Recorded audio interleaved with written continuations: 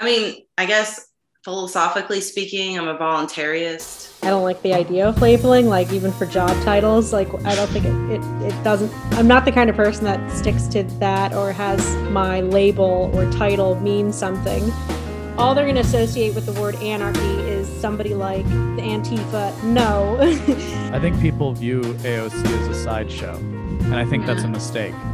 It makes sense that they needed kind of somebody that would have his popularity, his populist backing from just normies out there, and she's got younger, she's tits and ass, and there is that too. Yeah, normal people like the non-state are more and more sort of married to the state. If I was in real life and an 18-year-old is acting like an idiot to me, I treat that person gentler and like more interested than I do the profile on Twitter.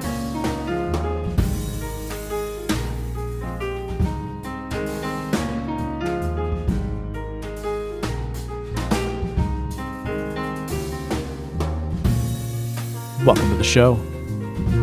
I am your host, LB Muniz, and this is the Been Awake Podcast for Better Sense Making. This is episode 60. Kind of crazy that we've made it this far. And it's my episode, my conversation with the voluntary vixens, Maddie and Jessie. I like to say a good conversation is a lot like jazz. Good jazz, I would say, argue at least. And a good conversationalist, therefore, needs to be something like a good jazz musician. You have to have the basics down, and you improvise from that point. See, even in a highly improvisational form of music, especially at its inception, like jazz, even something that's highly improvisational still relies on basic building blocks. We use an octave in the West, 8 notes. 8 notes comprises, in various pitches, comprises all the music you know, right? Music theory can be reducible to these things. There's a mathematics to it. And that's still at the base of something like jazz that might appear disorganized, discordant, and without, well, rhyme or reason. During this conversation, we touch upon my conception of identity.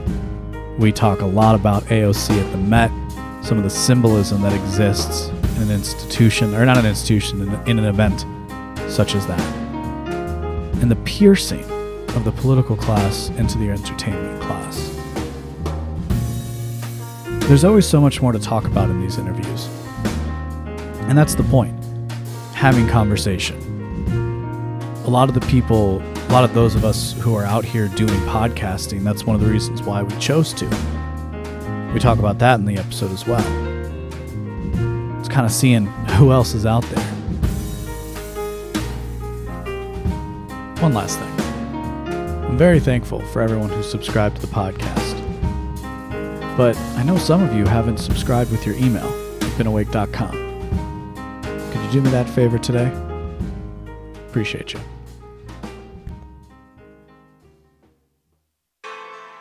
Warning. The following broadcast is not approved by your teacher, university, politician, or government. Side effects may include skepticism, better reasoning skills, liberty, peace, and an escape from the woke. Record.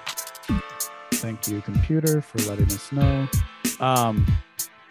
So, Jessie, Maddie, I like to say a little bit out of laziness, but honestly because I'm really interested in this question of identity, and it seems that this question inevitably gives somebody a political label, but that's not all I'm interested in. Because, like, for example, I like to say the last thing that I am is a libertarian, and we can get into that. But what I'm curious is how you guys would, or you ladies, you vixens, let's go with vixens because that's a fun word to say,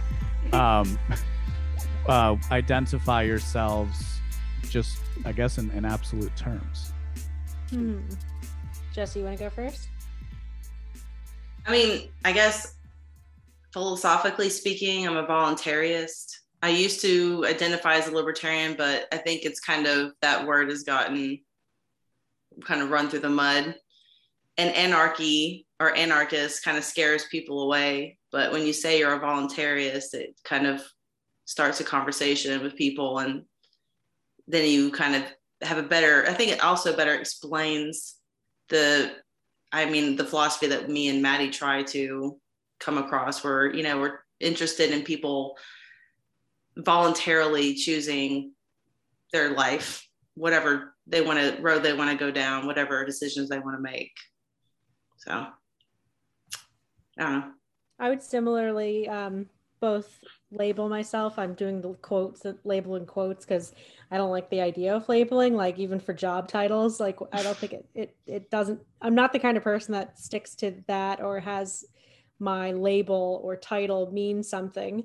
But I would say I kind of like what you said. You're like you're a libertarian, and that's kind of how I feel. So of course, it's been an evolution, and I started from somewhere more on like the conservative right, but always had sort of a libertarian lean to that. And then it kind of as my eyes were open more, as I learned more, as I listened to more and found people like Tom Woods and, I wouldn't say the other end of the spectrum, but like, because they're both very similarly ideological, or their ideologies and their philosophies are pretty aligned, but like, Tom Woods versus Dave Smith, they're like, one's just this, very outspoken, unapologetic New York comedian versus like Tom Woods, the professor. And but so being able to hear those views and, people like Bob Murphy and how they could rationally and logically and with reason explain how anarchism is actually like the only thing that makes sense and is moral. And so I kind of, just kind of kept falling down the rabbit hole, and then kept snowballing. And 6 months later or so, you're an anarchist or an ANCAP, as they say. And but so like philosophically, I'm in the category of anarchist, or voluntarist is maybe a softer or more friendly and more inviting word, especially because, like Jesse said, and like anybody listening would know, when somebody hears the word anarchist, all that they're going to associate, especially like if there's somebody on the right, all they're going to associate with the word anarchy is somebody like the Antifa nut jobs or Chaz or Chop. And it's like, no, it's not just like that. And so I haven't read it yet, but I'm so thankful for somebody like Michael Malice to put together that the Anarchist Handbook, where it's like, these are all just like very smart and put together people, and like these are their ideas, and it's not just about like throwing together a crazy non-functioning system in the middle of downtown Seattle with the sort of a go ahead with the subtle backing of the Seattle city government. But anyway, so like philosophically, voluntarist, I believe that, and people like Dr. Paul have, I think, explained it well to me that and not me directly, but I'm not that important. Oh, you guys haven't gotten him yet? I've not yet. He's not been on the show. I've met him a few times just because I've been to his conferences, but I think he does a really good job of explaining just how, when there is more freedom in a society and amongst individuals, and we have more individual liberty and freedom to interact voluntarily, cooperatively, and in our mutual benefit, like that's when peace and prosperity both increase. And it just all, made sense to me. And so I'm lastly a libertarian. And so like, if I were to politically align myself in any way, it would be libertarian, but I think like that's where it stays. So I guess the reason why I like to say the last thing I am is a libertarian, and I've been hitting this idea a little bit more recently in some of my writing, is is to make the point of how much more somebody is as an individual, right? Like, you know, I'm somebody who grew up in the Midwest, but also moved around a lot, as we were kind of talking about before we started recording. I'm, you know, a salesman. I am a Catholic. I am, you know, I have brown hair. I have a beard. There are all these different features that make up the components of who I am. I'm a writer. I'm a reader as a person. And I've never quite understood the way the degree to which people conflate their political ideology with like their entire identity.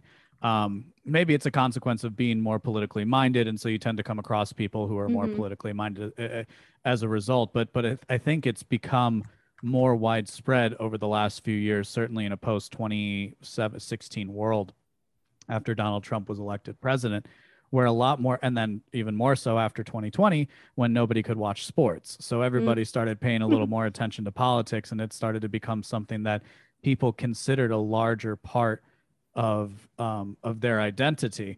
And so maybe it's a bit of a cry in the wind, but it's kind of, that's why I like to make the reminder. I mean, beyond that, I call myself a philosophical skeptic. Sense maker is my catchy way of not trying to sound too contrived as by calling himself a philosopher. And what I do is I write and try to make sense of the world and have fun talking to people about that. So now that we've all gotten to know each other, let's talk about the Met. Because I think it's a really interesting story, and it's what I always find super interesting from like the way people spin propaganda and the way, and I've been really paying closer attention to like pop culture, and more importantly, this like, because you had it with JFK, you had it with someone, but like this piercing of the political class into the entertainment class, and AOC really seems to be at the center of it. Does that make sense at all to you guys? Yes. Well, Trump too, and you know, yep. And I'm not. I guess it's like somewhat of an easy comparison for some people to make. I don't really try to, just because I kind of dislike both of them, and just talking about them takes up energy. But people have compared the two because of like what you just said, that they both seem to have this like. Well, obviously Trump did have celebrity status, and that was a lot, you know, of what was in his favor, and had name recognition and kind of just like the power that he had to do what he did in actually winning the presidency, even though none of us, I don't know about you, but none of us thought that was ever going to happen. But Certainly so actually that makes me really nervous for like if AOC is able to wield that. I mean, the country's already in the shitter. So we have Biden now. Kamala's his number 2. You know, we're heading in that direction. This isn't exactly what you were asking, but oh God. But yeah. Not disconnected though, because I think that I think people view AOC as a sideshow, and I think that's a mistake. For example, there was that, what was it, Mr. Reagan? I don't know if he still has a channel or not, but he had like that really high production quality to his stuff. And he like went through and talked about the, oh gosh, what was it? United Citizens or something, to where this political action group funded in part by the Young Turks and other people and other organizations like that actually like put out a call for people to say, hey, we want somebody to run in this Justice Democrats, that's the name of the group, how we want people to run in this district. And his whole thing was like, oh, well, she was basically an actress, don't you see? And it's like, yeah, of course, this is actually how these things work. Yeah. But no, I think that she's poised to become, within 4 to 5 years. I mean, so I learned about this from, I was having drinks with somebody one time, and it was a karaoke night, and she didn't want to go sing, even though she said she was a musician. Turns out, as we were talking, she actually had a record deal with Columbia Records that she had signed at one point in time, but like she didn't want to like stay in that world because they wanted her to be part of the X Factor program. And the X program was something where they would take somebody kind of in a marginal, more up and coming music scene, and then they would flip them into a mainstream product for the masses. And again, this is according to her. You can look at artists like Katy Perry and Avril Lavigne as people who kind of went through that process. Now, this is how it was told to me. why there's no reason to there's no reason not to understand that that's exactly what happens in a lot of these political environments. You go and you work inside of the general structure of a political party, which basically means you're making phone calls for someone. And then, if they like your moxie and you're ruthless, probably more often than not, you'll actually get a position to run for office. But that's what, I don't know. I don't view her as this comical character. I think she's very calculating, or the people around her are very calculating, which is basically the same thing. And I think within 5 to 10 years, you'll see her in the leadership of the Democratic Party, and she will be the perfect corporate representation for it. Why? Because her message is mass produced. Tax the rich, made in a factory. It's still union work, fine. But like her whole thing is tax the rich. Again, to draw the simple point, at the Met. Yeah. No, which is like, I think you have to pay like $30,000 or something for a ticket to get into the Met. So something obscene that which is interesting. Something like that to wear such a ugly dress. Well, it's kind of like that was an ugly dress. Hideous. It would have been pretty if it had nothing on it, but it looked like somebody just like splattered blood on it or something. So it just, I don't know. Well, I didn't see anybody seem to really pick up on the fact that it was a wedding dress, and not just because it was in white, but that was a very like simple mermaid wedding dress thing, which is also just interesting when you consider the juxtaposition of tax the rich, like on the bum to boot. Which is just which is like to prominently display. It's interesting symbolism from the fact of who is she married to or getting married to, right? Like what is she marrying? If we want to get completely wild. Oh God, you are the philosopher. Well, she's a creative person, and we kind of touched on that. I mean, she's an actress. That's what she is, and she's got a role to play, and she's playing it well. Her whole spiel is to piss us off. Yeah. She's meant to make us mad. And then, she's like, so that she can kind of look like a Trump character for their side, Yeah. Well, and she has that populist energy behind her. And I think what's interesting, same thing with what you'll see with Bernie Sanders, is just how that can then be co-opted into the larger corporate Democrat phase. Yeah. They needed somebody a little, well, actually not that Bernie Sanders didn't, fold like a lawn chair when he was told to, in the past like 2016, 2020 runs here. But, it makes sense that they needed kind of somebody that would have his popularity, his populist backing from just, normies out there. And she's got younger, TNA, she's tits and ass, and there is that too. Yeah. I mean, I'm gonna be real. Like that probably attracts a lot of men, but it also attracts a lot of women too. Because what do women look at? We like to look at other women, so it looks good to us if our side has this attractive woman kind of pissing off all our enemies, and she's looking good while she's doing it. So it's appealing and attractive, like literally like draws people in. Yeah, that's what we respond naturally to it. So no, I think that's the one thing that I find, I mean, not less so in like libertarian circles, but certainly in more general conservative ink circles. The impulse is to simply mock her. And like, not to say don't mock politicians. In fact, I'm all for it, right? But like that's just not, I'm just going to be like, yeah, okay, but we need to take a look at what she's actually doing and what she's actually representing, because it has absolutely nothing to do with what she believes or what she thinks or what goes through her head before she touches down at the end of the night, however that saying goes. It's about the people who respond to that. And I think that's the part that gets lost a lot of times when you're watching the show instead of understanding how the set was made. When you're like, if you're, you can watch, if you have a movie or a play, if you like, that you've seen a million times, you suddenly start to notice things differently in the background. Like the TV show White Collar, completely random, but there's this scene where it's like this big speech that one of the characters is giving, and she's actually delivering it to a secondary. So like in a lot of shows, they'll have a stand-in, excuse me, that's what it's called. They'll have stand-ins for main actors so that they don't have to sit there while somebody else is doing their lines while the cameras are up on them, because you do like 5 or 6 shots with different things. So like very clearly in the reflection, you can see the stand-in, and it's not Matt Bomer, it's some random dude that's just standing there, and it's like, it's very, very jarring. Or you go back and watch like old 60s 80s television, and with HDTV, when they switch to the fight scenes, it's like, oh, that doesn't even look like Captain Picard. That like that looks like that doesn't even look like anything. It's just it's a completely different person. So in the same way, people will observe politicians as the performer, and they'll observe politicians as if they were not performers, and so therefore think that that's everything that they see in front of them. And again, what I try to do on my show and when I write is to try and like peel back that part of the curtain for people who are willing to take a look at the guts inside.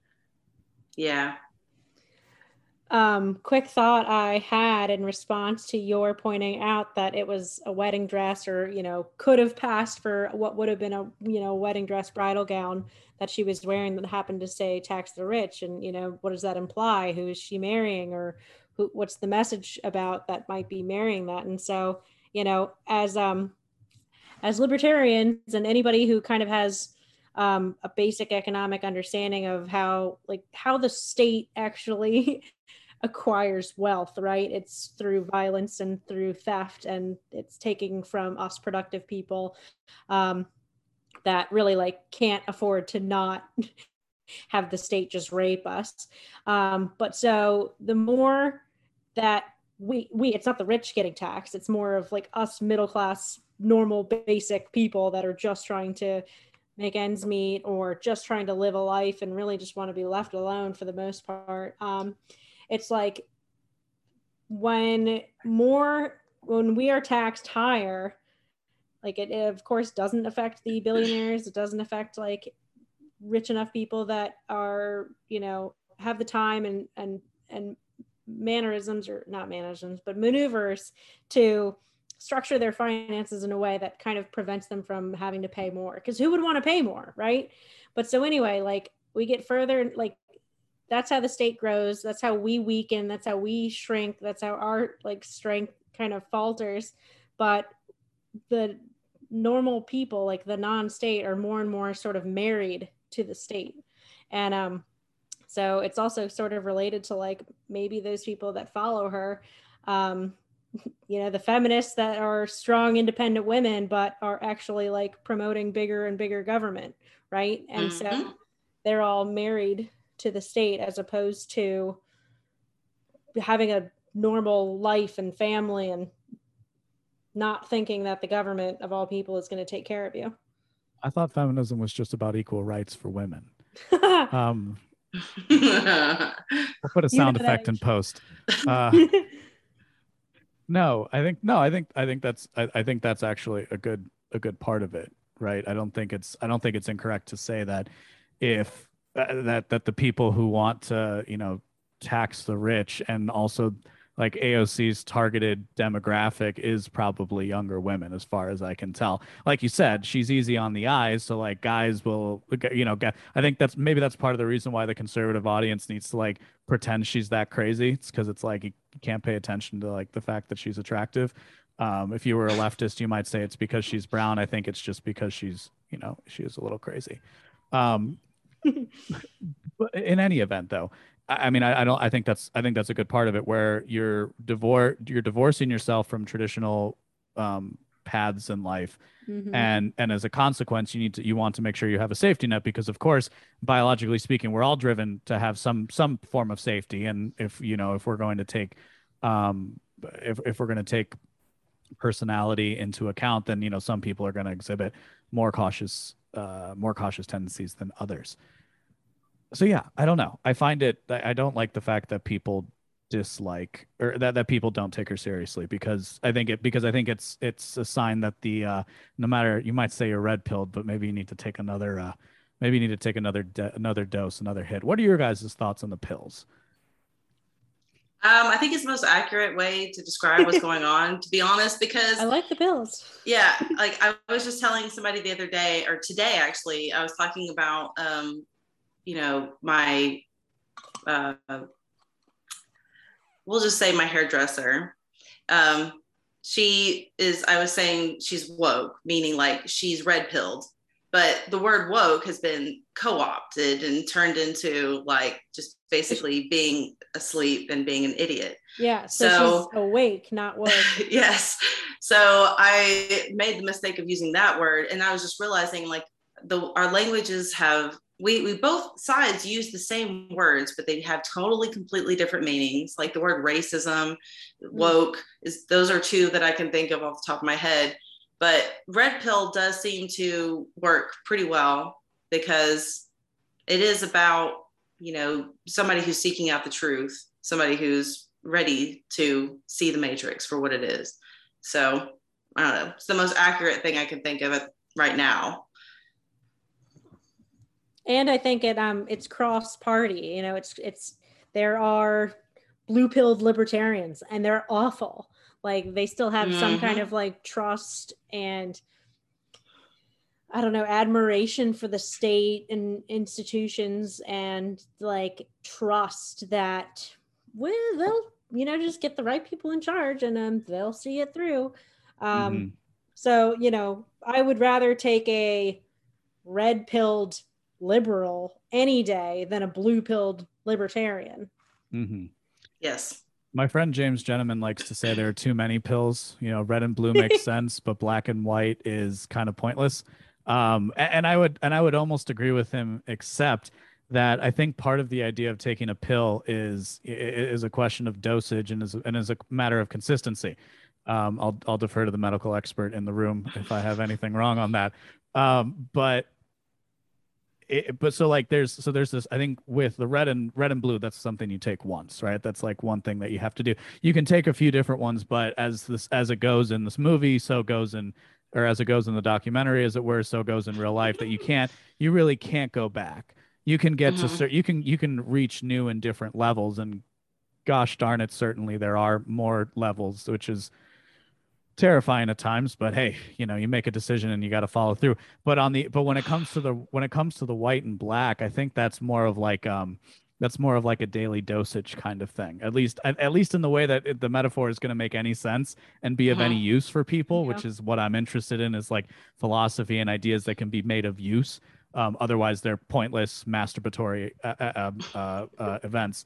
But that's the only way it makes sense to me, and I don't understand why anybody would ever take a black pill as a consequence, because I view life as a choice. So it doesn't make any sense to think that the future is without hope.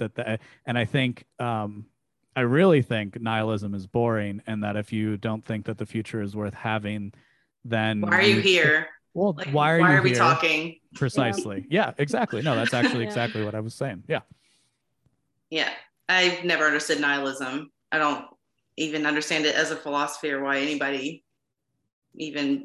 bothers to even go that direction. But it's sad for people that do get stuck there. I think it's, I don't necessarily think it's not certain choices perhaps, and maybe certain quote unquote pills, or like certain dosages, or certain supplementation perhaps, that might get them to that point of nihilism. But it is a little bit self-indulgent, it's a little bit self-centered, and not in a like introspective self-awareness sort of way. It's like I don't know, like you've kind of given up on yourself and everything else, and really, like, that's it, like that's all you could really come up with. Precisely. And I've talked to some people who like claim the term nihilism, or claim some sort of fealty to a portion of nihilism. And it's another demonstration of a concept that I've been trying to talk about a lot, and I've had some success with, which is like, the reason why I'm interested in identity in large regard is because, as far as I can tell currently, it's a paradox. It's actually not something, it's actually not resolvable in and of itself. If just by saying, that's one of the reasons why we started the show, and you guys both kind of demonstrated that with the whole thing, and I did as well, of like, well, like, I'm a libertarian, but I'm an anarchist, but I'm a voluntarist. and that kind of works because people don't recoil from something like that. And the idea is kind of like that. I can have one set of points to understand what an identity is. Somebody could have a completely different set of points that are entirely negative, whereas mine are only positive. And then somebody can have a completely different set of positive associations, and yet we can all claim literal fealty, right? Like we're claiming this as our own, where we're claiming allegiance to this, this literal fealty to an idea, and saying that this is who we are as a way to identify them with other people. And so I think we see it in all walks and all lives. And I think the pills are a way to try and reconcile that. And it's a very easy self-sorting mechanism. But here's the kicker. It even goes for the red pill, right? Because for some people, the red pill means you're going to vote for Donald Trump in 2024. And you know, Yes. and I'm perhaps more amenable to the arguments of anything but the left in 2024 than I was 6 months ago. But that doesn't change my argument, which is that, again, as I kind of stepped over there, is like, you could think that's being a Republican, like red Republican, blue Democrat. So I am a Republican, therefore red pilled. There's nothing wrong with having that level of intuition. I'm merely trying to draw out the larger concept, which is the paradox of identity, which is something that I think we all have to contend with if we are to try and understand things in a rational way. Yeah, and I think that, you know, as we get older and as we learn more, we change in who we are and what we value and things like that too, because we learn more. I'm scared for people that have, like, they've been Democrats or Republicans since they were able to vote. Like, you know, they're in their 50s and they've never changed parties, or they never thought about changing, or those people scare me a little bit. Maybe they've never been challenged on anything at all. But if you can't change your mind on a few things as you get older, you kind of scare me a little bit, because that makes me think that maybe you're not so open-minded. No, and you're not seeing the truth. I think that's a good point. And I certainly, we don't talk enough about like generational differences in that regard. And I don't know, this is just kind of an open-ended question, but we have 4 going on 5 generations actively, like, of active working age. I think that might be the first time in human history that's ever occurred. And we are more connected, and we're moving, the bulk of human knowledge is like moving at and increasing at such an exponential rate, faster than we've ever had before. So, which is to say, things are complicated, and it's okay that a lot of things don't make sense now as a result. But to the generational point, it's like I have people over 50 who listen to my content and really enjoy it. But there's kind of a rule of thumb I have, where if like somebody is over 40 or over 50 years old and they're not already in my in group, that I'm not going to engage with them in an open manner. And I also kind of understand that I can't really talk to them in the same way that I would somebody who's younger, because they didn't grow up in the same kind of a world. And I think, to draw a very crudely often made point, rather, is, social media exemplifies this. And I likened it to you're asking somebody who's like 7 years old to use social media is like asking me to land a plane, a Boeing 747 with a full flight on a short runway. Like, it might work out, but more often than not, a lot of people are going to die. I think there's with everything in human history, but there's this lag effect of like, what are we actually doing? And one thing I've noticed with the people that I've talked to and interviewed is that one thing we're doing is like, okay, well, there have to be sane people out there that I can talk to that are like actually normal and interested in ideas. And there's this great way in which the technology that ultimately is being used to control us is also allowing this renaissance, dare I say, to occur. Because I think the next 5 years are going to be fascinating. I think if you have certain gods that, to use the term loosely, that it might be worse than others, but I think if you're ready for the change, things are going to be wonderful.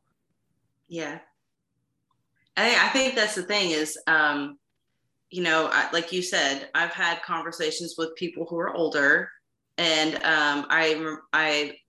a lot of the people that go to my church, for example, are a lot older than me. And I remember hearing this one woman that I'm in Bible study with, and she was talking about her son. He wants to overthrow the government, according to her, according to what she thinks. But he sounds like, I was like, he sounds like somebody I'd probably be friends with. But yeah, like I think there's like this mentality. There's like, we have to remember, like, the boomers have probably been the most brainwashed and propagandized generation ever. They didn't have the internet growing up. So what they had as entertainment, when you look back at their entertainment, it was all propaganda. Like remember their old movies. It's all about worshiping the soldier, worshiping the military and American conquest. And our presidents are these movie stars like JFK and Ronald Reagan. And, you know, they were these great men that led our country out of communism or whatever.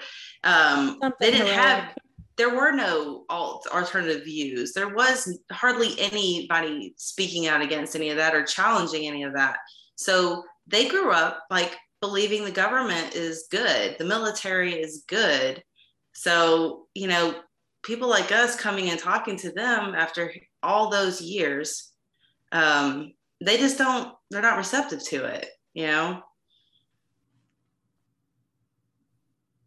I don't know. Anything to add, Maddie? Well, I don't, so it really does depend, I think, on the generation. And I feel like I can identify really well with like old people. I don't know. I've always felt like I'm an old person. I've been an old person my whole life. And so I think, and maybe, you know, that something about that in me and just the way I was raised and had, you know, older people around me and constant different generations like taking care of me and with me. So I've kind of it's definitely stratified, but I think like the older like if like we can get past the boomers, but I do think like I identify with all the like the 90-year-olds. Well, yeah, honestly, like the 80-year-old, 90-year-olds, like those people are my people. And I feel like they saw things before their children, you know, like, so they lived a harder life for sure. They did. Yeah, exactly. Mm-hmm. Like, you know, they were coming out of the Depression.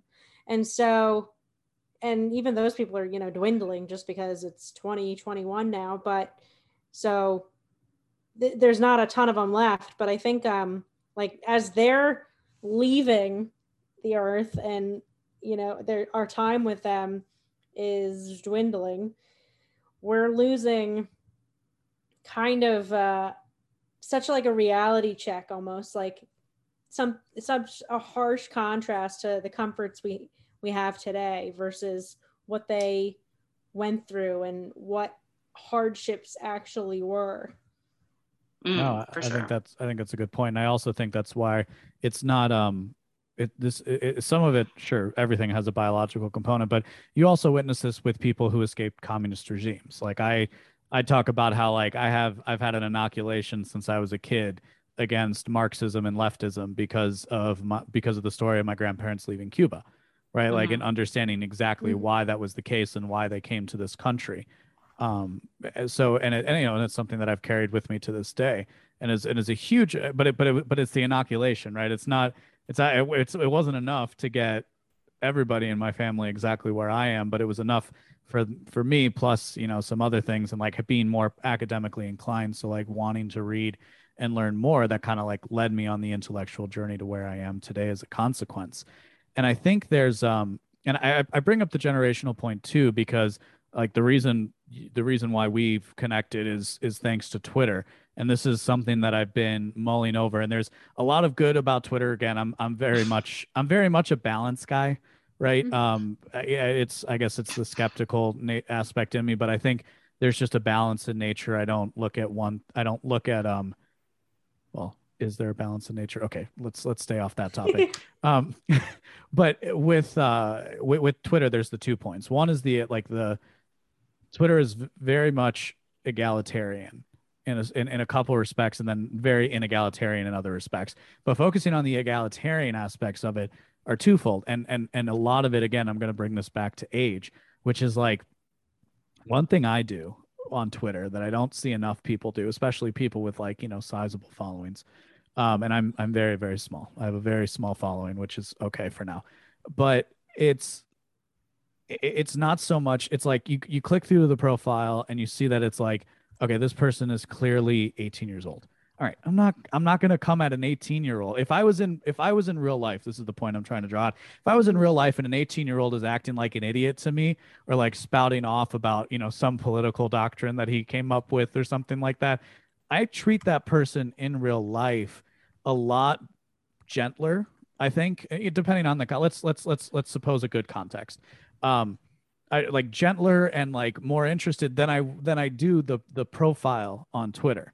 And the same thing in reverse, right? Where like if I'm talking to somebody on the phone and he's obviously in his 60s, I'm like, okay, well, I'm not going to make the same jokes to this guy that I would somebody in his 30s. Is this something you guys have thought of as it relates to Twitter, or how does it strike you? Well, I think that probably the best advice I was ever given was when I was training to be a therapist. My preceptor was telling me that don't work any harder than your patient is willing to go. So, and it has translated well into nursing as well. It's like if a patient doesn't want to take their medications, or a patient doesn't want to do the prescribed things, that's their choice, and you have to respect it. And don't put a lot of work and effort and stress over trying to change their mind if they don't want to do it. You have to kind of respect that. And you kind of have to do that with some people online. It's like, they have, I don't know, how successful has anybody ever been with changing anybody's mind online? I mean, it's probably less than 1%, it's probably about the COVID numbers for like kids. So it's not worth your time and effort, is what I would say, if they aren't open to it. And if they are, then go for it. But if they're not, there's other ways to reach people than Twitter, or any social media. How old are you? Me? I'm 29. Yeah, 29. Okay, so I'm 31. So we're right about the same. And so you can let me know if you've had this experience at all, or if it's really just me and because I am an old person. So I think I have more Twitter followers that are older, like actually including like boomers and just adults and whatever. But honestly, like I've probably lost friends and followers that were my age because they're not receptive or open to these ideas.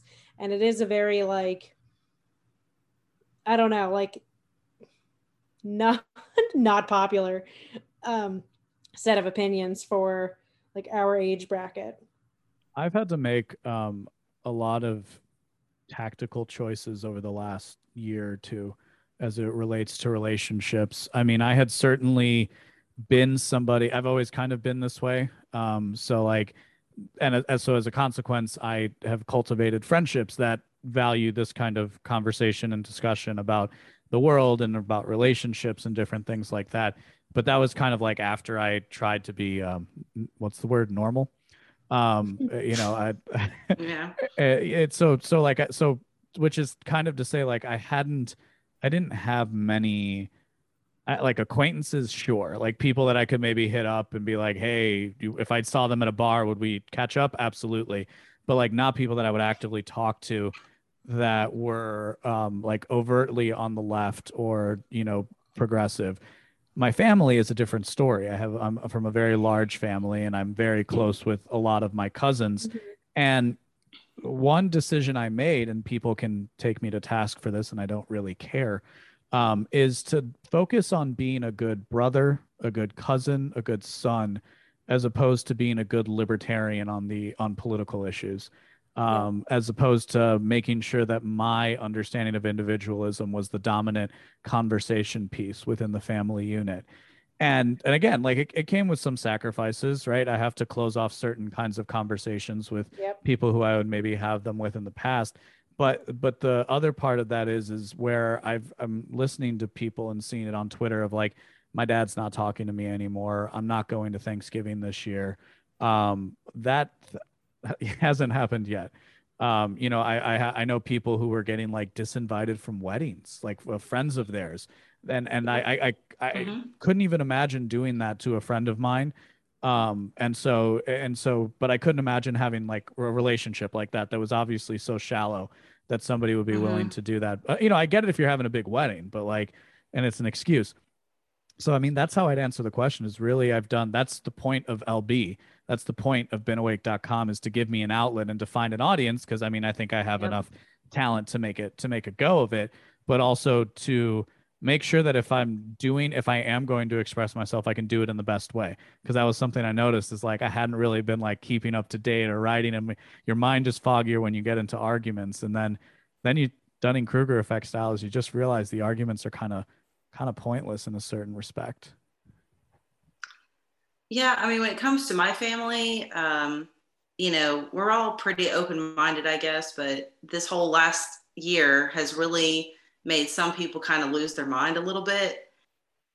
So when it comes to the vaccine, there's been some of family members that don't want to be around those who are not vaccinated. So that's been probably our biggest problem.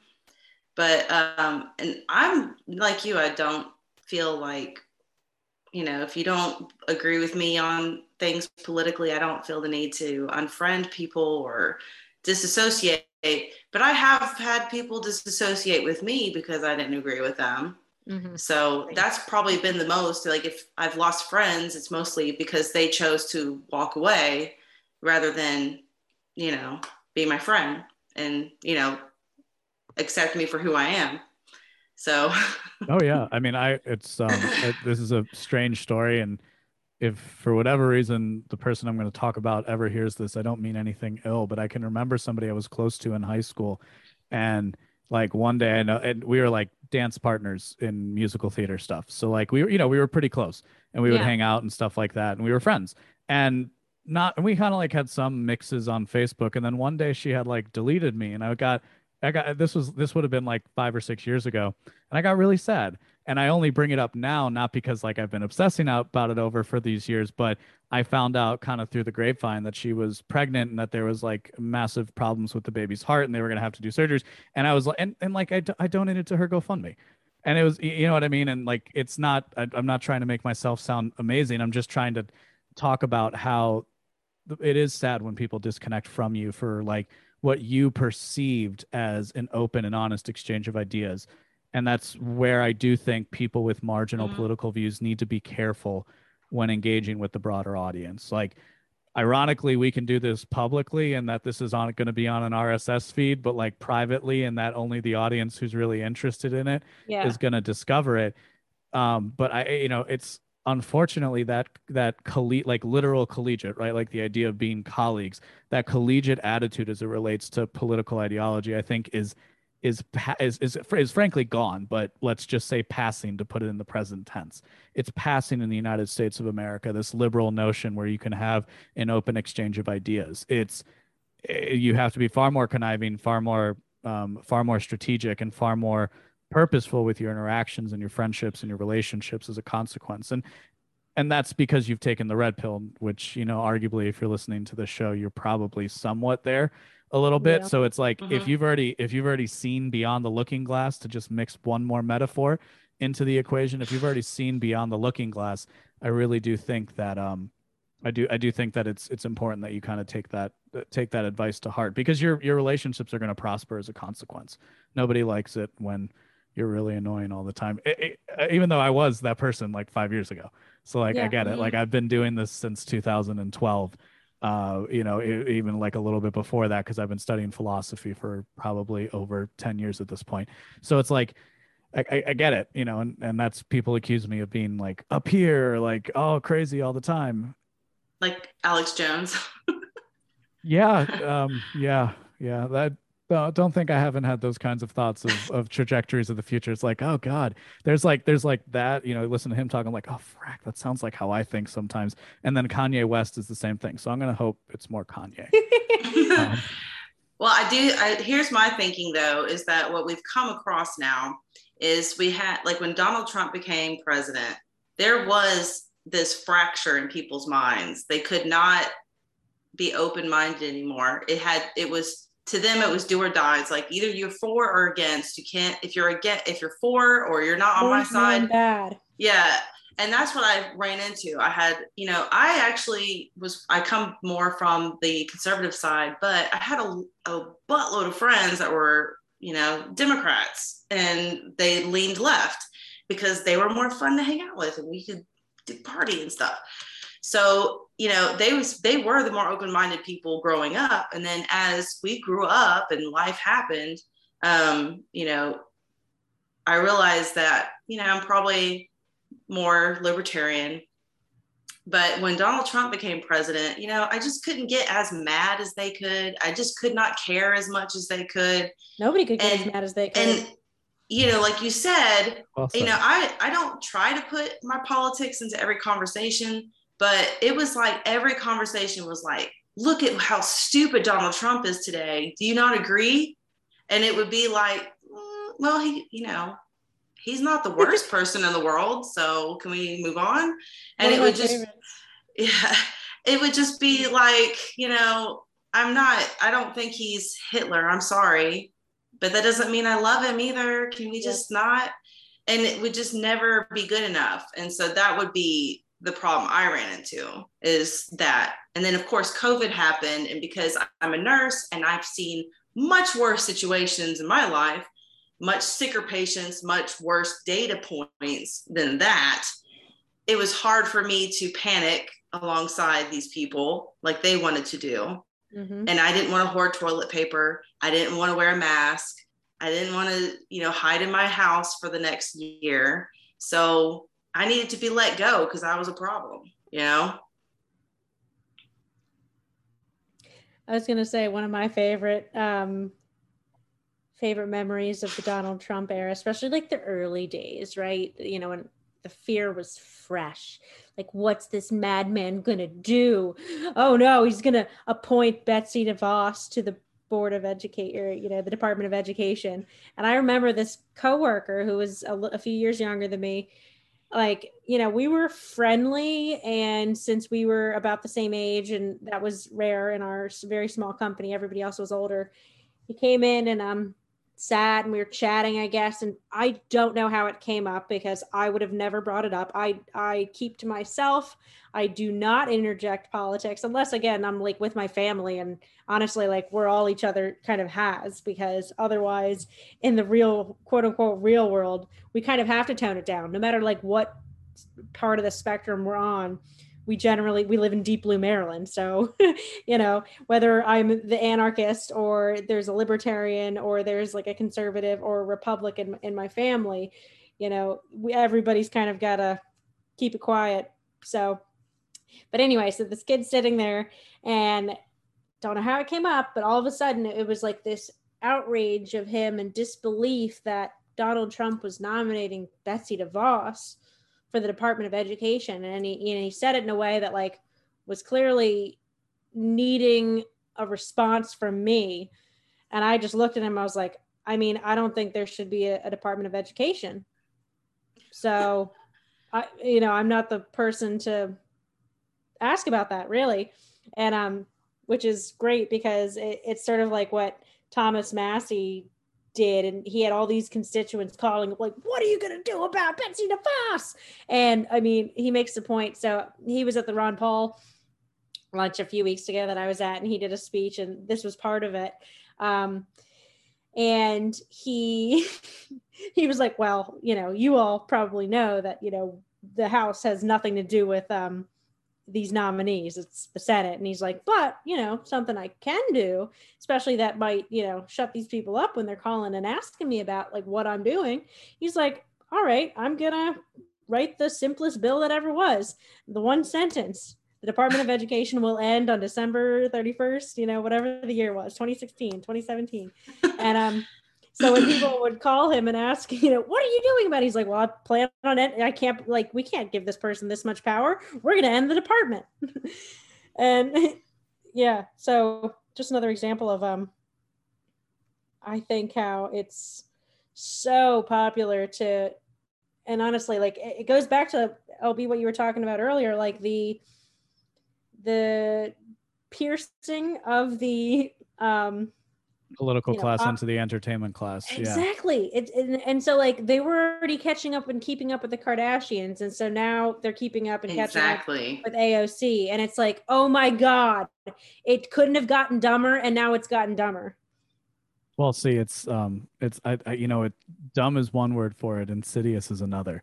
Yeah. Because if there's one thing that capitalism has shown, is that people love the idea of nobility, and they love the idea of, there's a certain segment of person, there is a certain type of person that is predisposed to worshiping people they view as better than them.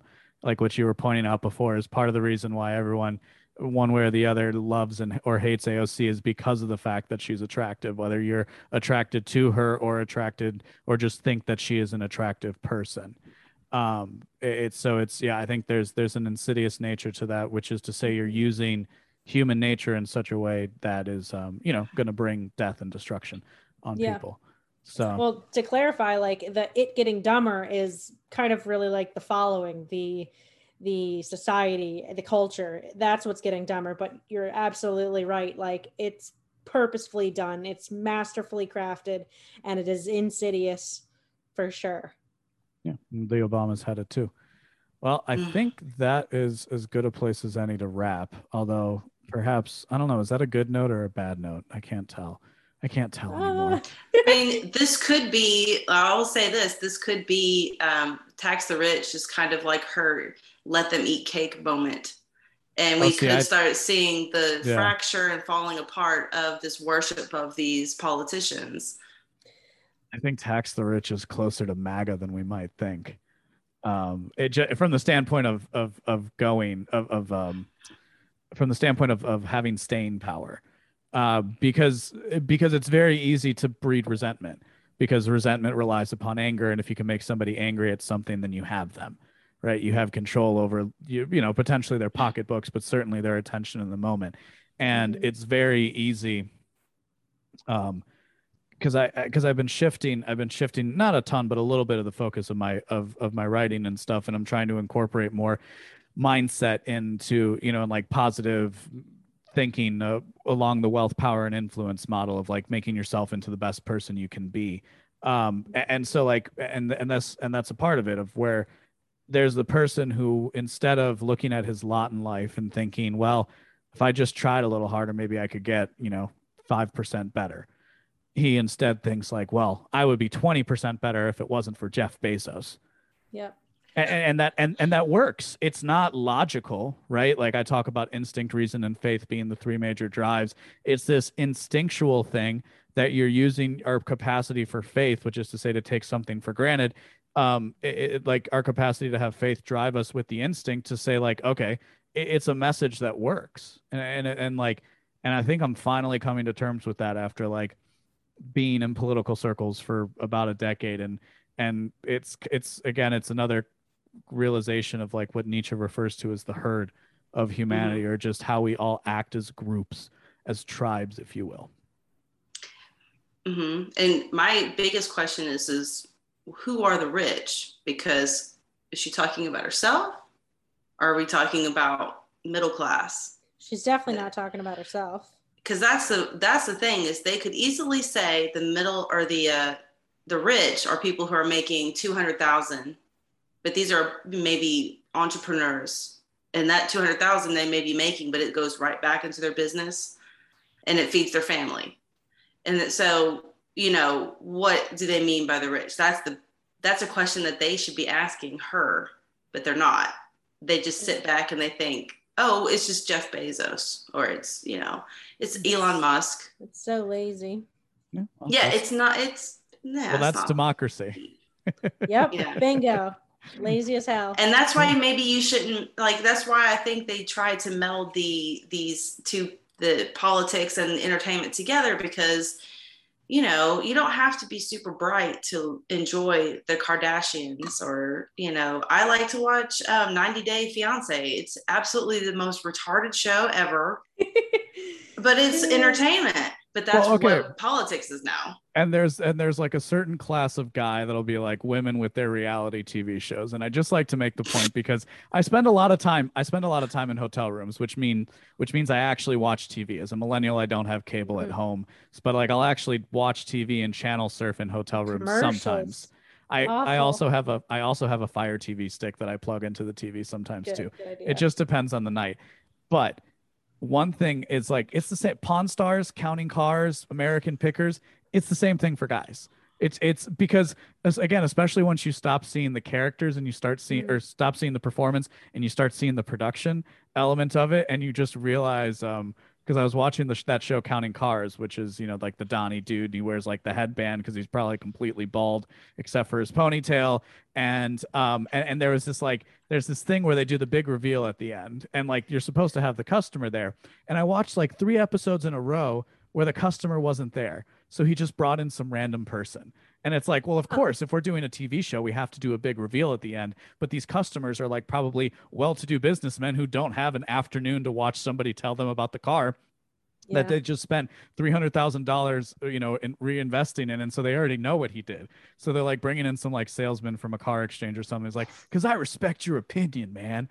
And so again, it's my point here is only to say that like that exists. And then of course there's the entire sports world, which is maybe a topic for another day, but it has like, I can't stand sports talk radio. Fine, I'll say it now, because I was exposed to it recently, and it's like I like watching sports. I can watch a football game. I love hockey. I like baseball. Like I can do that, but it's like there's something about the commentary that just gets to me. I don't know. It is bad, but I will say, like, I really do like. I like watching basketball, so I do like TNT's like commentary, because they've got oh God, I just blanked on his name. Charles Barkley. Yeah, he's pretty good. Yeah, I mean, he's funny in a deadpan kind of way, you know. And Shaq, you know, they have like this thing together that their entertainment. They're good. That's probably the only sports commentary I'll ever watch. Yeah, maybe it's just football then. I don't know. Like it's just there's just something about it. It was like I was kind of anyway, like I don't like spend my Sundays watching sports. So anyway, all right. I think it's time to plug and get going. Thank you all so much for being here. I do appreciate it. Whoever wants to go, I don't know how you guys do your plugs, so feel free. I usually make Jesse plug. Yeah, I'm always doing it.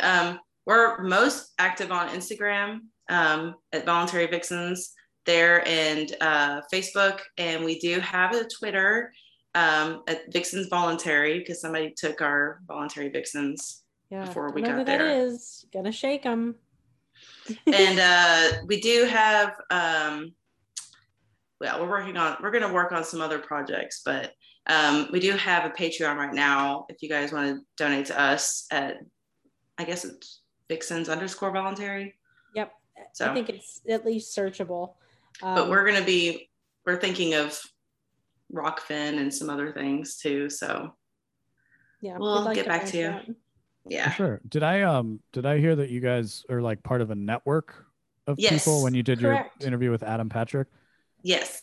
We are part of the MLGA network, or Make Liberty Great Again network. Cam Harless started it with Ryan Burgett, and Cam is the host of the Mad Ones with Jessica Green.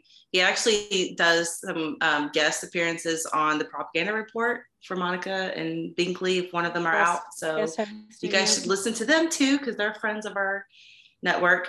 And Ryan Burgett has a show, and he's been really busy lately, but he does Techno Agorist, and his are good because they're only like 7 to 14 minutes long. They're so and short. he you know, espouses his wisdom really quickly, and so it's a good little quick, you know, listen if you're driving to work or something. Yep. Fantastic. And if you guys are listening to this because you're fans of the Vixens, and who wouldn't be, my name is LB Moniz. You can find me and my writings at beenawake.com, where I also host my podcast, where we talk about news, mindset, and philosophy. I'm on all forms of social media at the LB Moniz. Yeah, no, thanks a lot for having us. It's always fun to come on other people's shows. Yes, we don't have to worry about any coordinating issues. If you like what you heard today, On our end. go to beenawake.com to subscribe for future updates. My name is LB Moniz, and I am not one with the woke.